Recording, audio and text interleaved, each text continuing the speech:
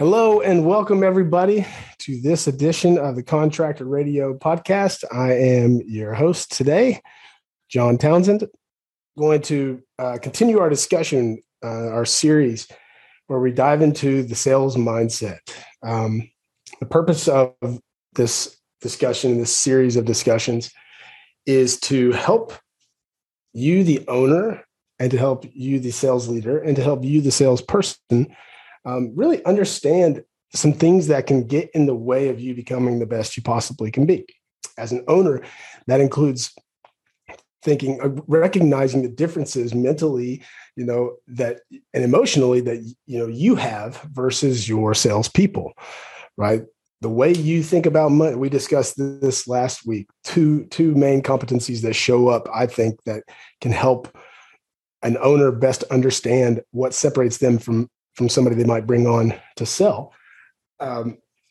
We discussed the need for approval, and we discussed the supportive buy cycle. And the need for approval is essentially saying, hey, they must like me in order to buy from me. A prospect must like me in order to buy from me. And the supportive buy cycle is the understanding that how I typically buy things in particular, at what I believe to be expensive purchases, can affect, it's usually typically the way I allow people to buy from me. Okay. It can be overcome, but it takes work and it takes intentionality and I would say vigilance when practicing it. As an owner, we need to be able to understand when these things are coming into play, when we practice and role play, and we are developing the skills of our salespeople, right? Because there is a difference. And then salespeople out there, hopefully give you a couple of tools and tricks, maybe enlighten you to help you understand the way that you think, right? And how it can be used for and against you in a sales environment. But before we get into that, I want to give a shout out to our sponsor, Contractor Coach Pro, for hosting and putting on the Contractor Radio Podcast. And I also want to invite you, if you have not already, to join the thousands of other folks who have joined our contractor community page on Facebook. So get in there. There's all kinds of free content on the page.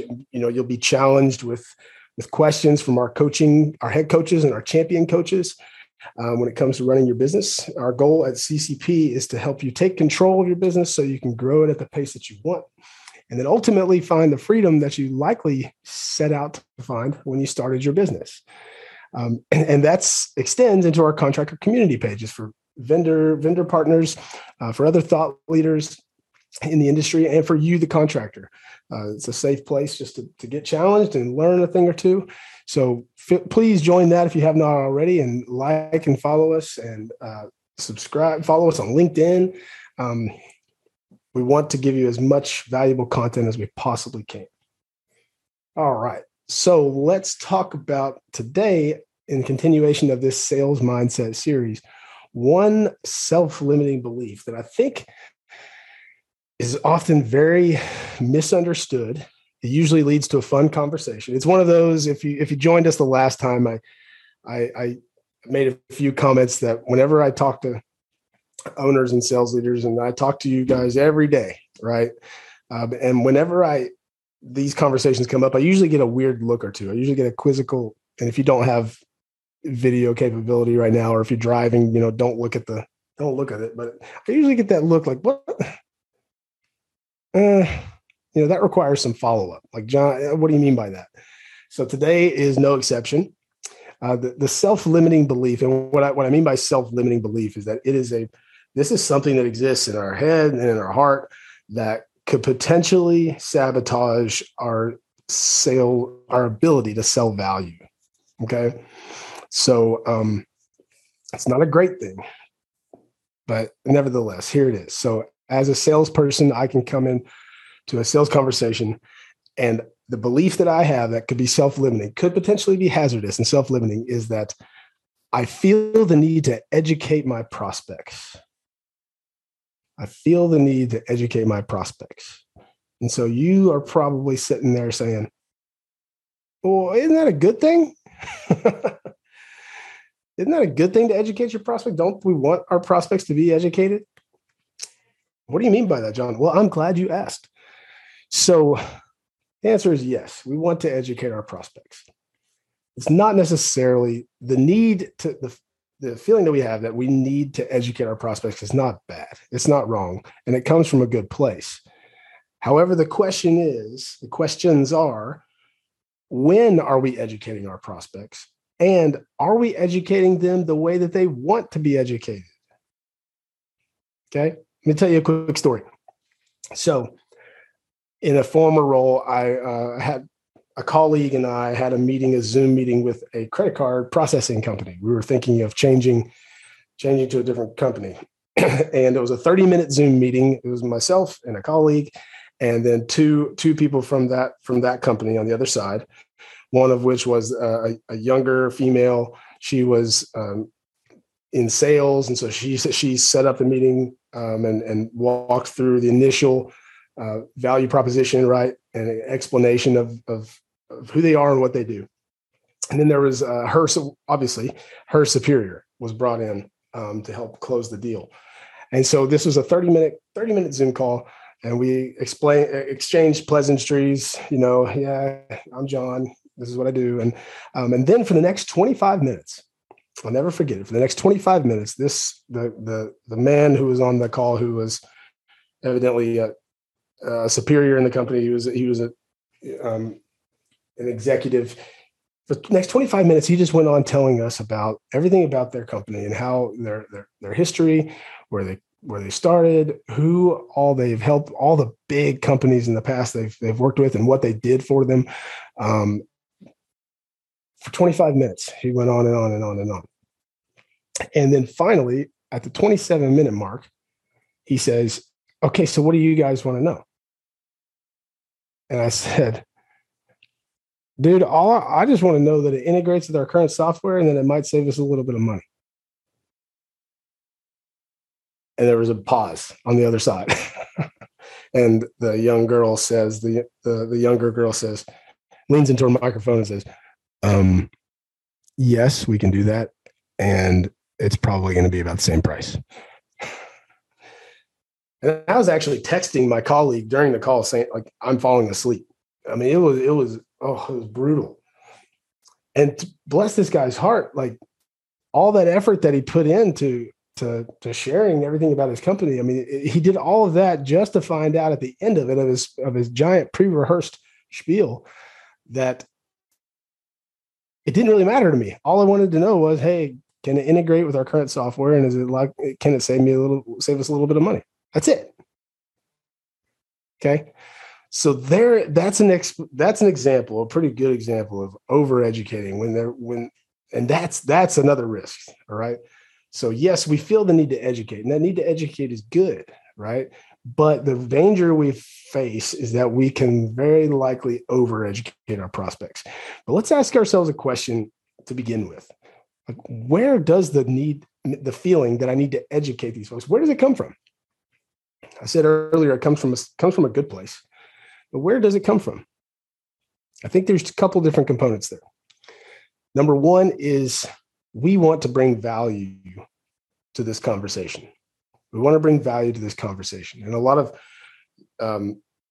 of sales folks, particularly in our industry, right? Particularly in the construction industry, home services industry, home improvement, we recognize that they called us. They want our help. This is what we do, whatever trade you're in. If it's roofing, or if it's landscape, painting, kitchen, bath remodeling. It doesn't matter. This is what we do. This is what we focus on. And I can't, part of me, just, I can't wait to tell them about it. Oh, you've got this problem. Well, guess what? I got the solution. Here goes, blah, blah, blah, blah, blah, blah, blah. And 15 minutes go by and we take a breath. We all know that salespeople have a tendency to talk too much. All right. So that's one component, is like, how do I bring value to this conversation? The other one is that we want to be viewed as the expert. We want to be viewed as the trusted authority that's going to help guide this decision and do it the right way. So that's what I mean. The desire to educate somebody. It comes from a safe place. It comes from a good place. It comes from a good place of, I'm here to help and I can't wait to tell you about it. Right. And we get giddy and we get really excited. And And as a result, we skip steps in our process. We'll talk about that in another discussion. But yeah, so I think that it's very common. You can see why it's very common.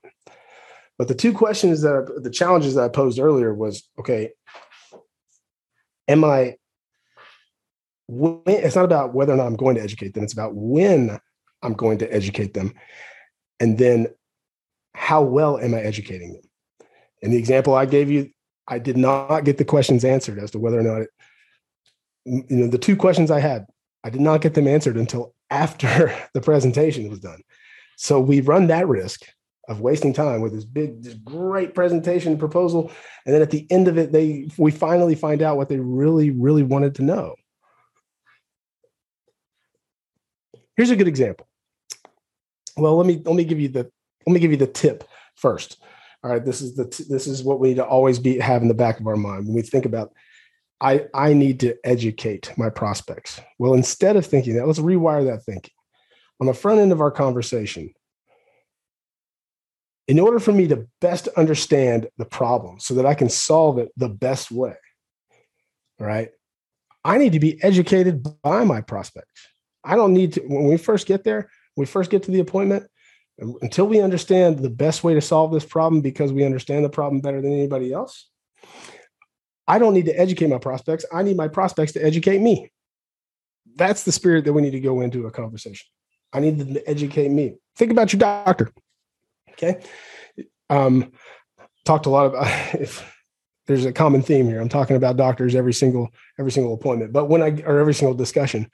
But when I go to my doctor, he doesn't spend the first 30 minutes of our appointment talking about him, where he was educated and where he lived and where he grew up and how long he's been doing this and how often all the unique things that he's seen, right? All the illnesses that he's helped, all the people he's helped, and how many people like me he's helped. He's not spending that first 30 minutes talking about him. I mean, shoot, he actually has somebody else other than him come in and take my vitals and ask some preliminary questions. And then when he comes in, he asks me more questions. Like, for instance, I went to the doctor.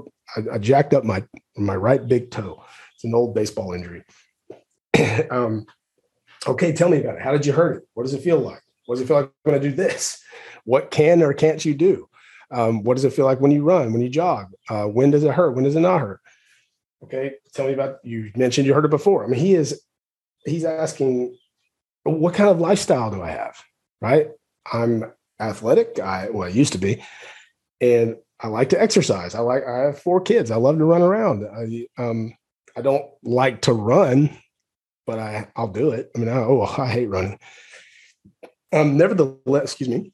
So bottom line is that he's asking me all of these things. And then he says, okay, well, you know what? Let's examine this. Let me do my inspection, so to speak. Right. So let's go get an x-ray. Okay. There's nothing broken. So let's get another picture of it. Right. Let's get something. Let's inspect it a little bit more. All right. Because I want to figure out what this problem is before I tell you what we're going to do about it. I need to make sure I'm right. So he's just asked questions, and then now it's time for the examination, for the evaluation, for the inspection.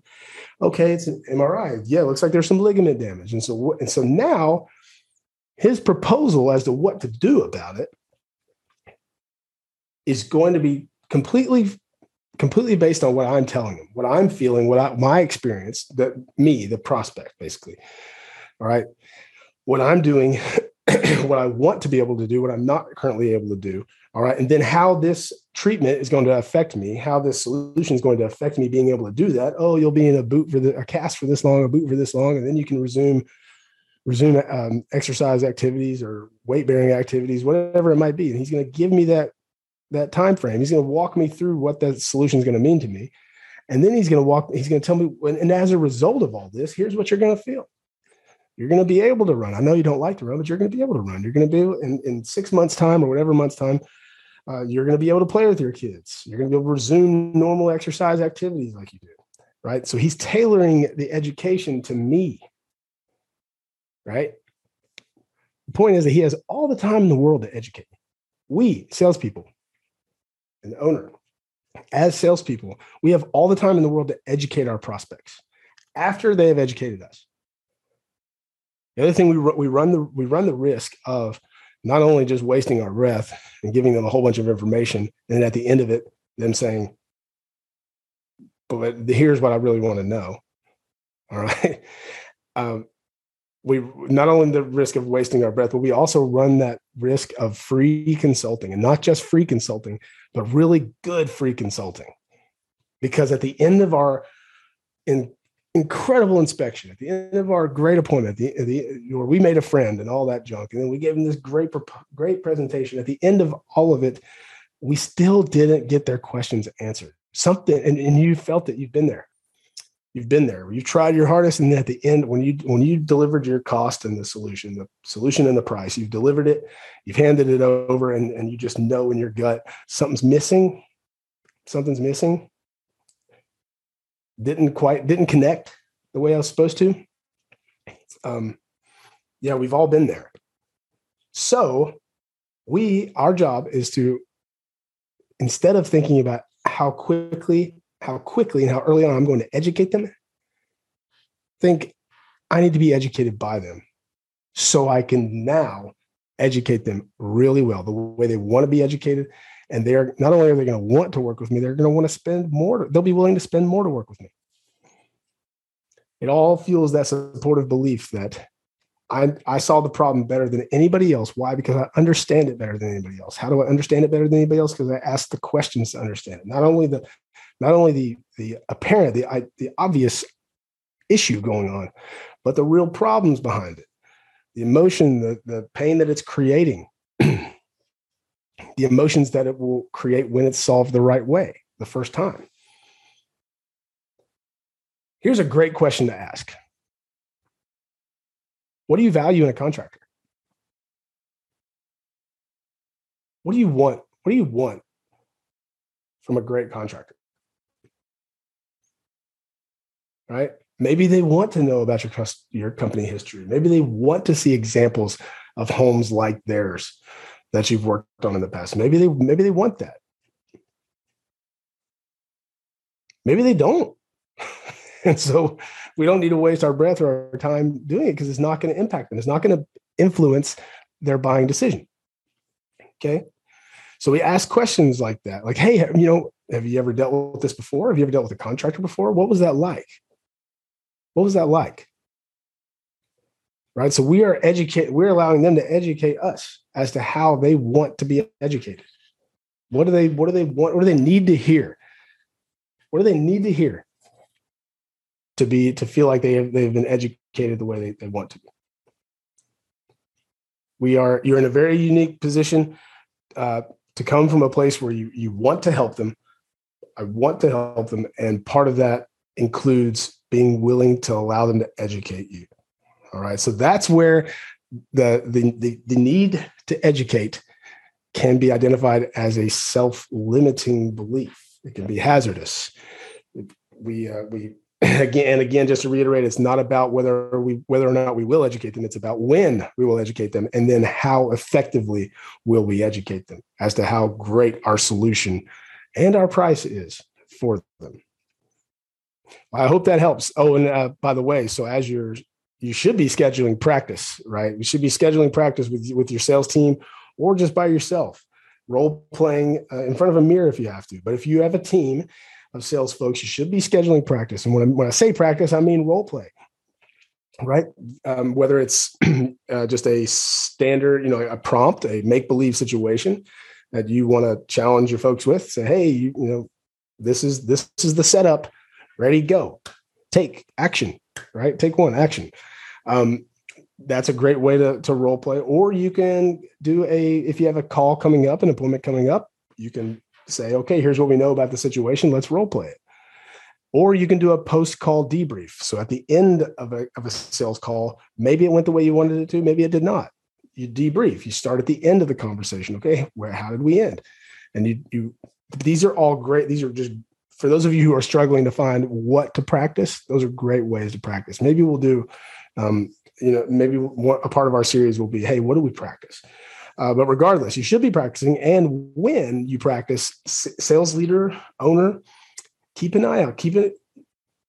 This will show up if you're looking for it. It'll be obvious to you. Just keep an eye out for a salesperson getting excited and over-educating, talking a little bit too long. We know we like to talk too much, but when do we feel it? And before you know it, they'll start recognizing it too. Ooh, I'm talking too much. I need to stop and ask a question. Great thing to look out for. Hope this was helpful. Again, I want to give a shout out to Contractor Coach Pro, the good folks at CCP for hosting the Contractor Radio podcast. And again, just want to challenge you to, you'll see the links below and in the video description. Go ahead and join the Contractor community page. Follow us on Facebook, follow the Contractor Coach Pro page as well. Look for us on LinkedIn, Instagram, YouTube, subscribe to our channel, and subscribe to this podcast if you can. And also, if you want to just have a objective, if you want us to take a look at your business with you, we offer a free coaching call. All right, you'll see a link in the video description to schedule a coaching call on the calendar with one of our coaches. Would love the opportunity to meet with you and ask you some questions. If we can help, we'll tell you. If we can't, we'll tell you that too. If you don't need help, right? But the goal is to bring you value in that 1 hour time where we call it a free coaching call. Right? It's called a strategy call, but it's a free coaching call. If you don't walk away from that with something to move the needle, then we haven't done our job. So please use the links below to like and subscribe and follow. But then also, if you feel like you want to have somebody take a look at it and give you some thoughts, schedule a call with us. Okay, I hope this helps. Have a great day. Peace.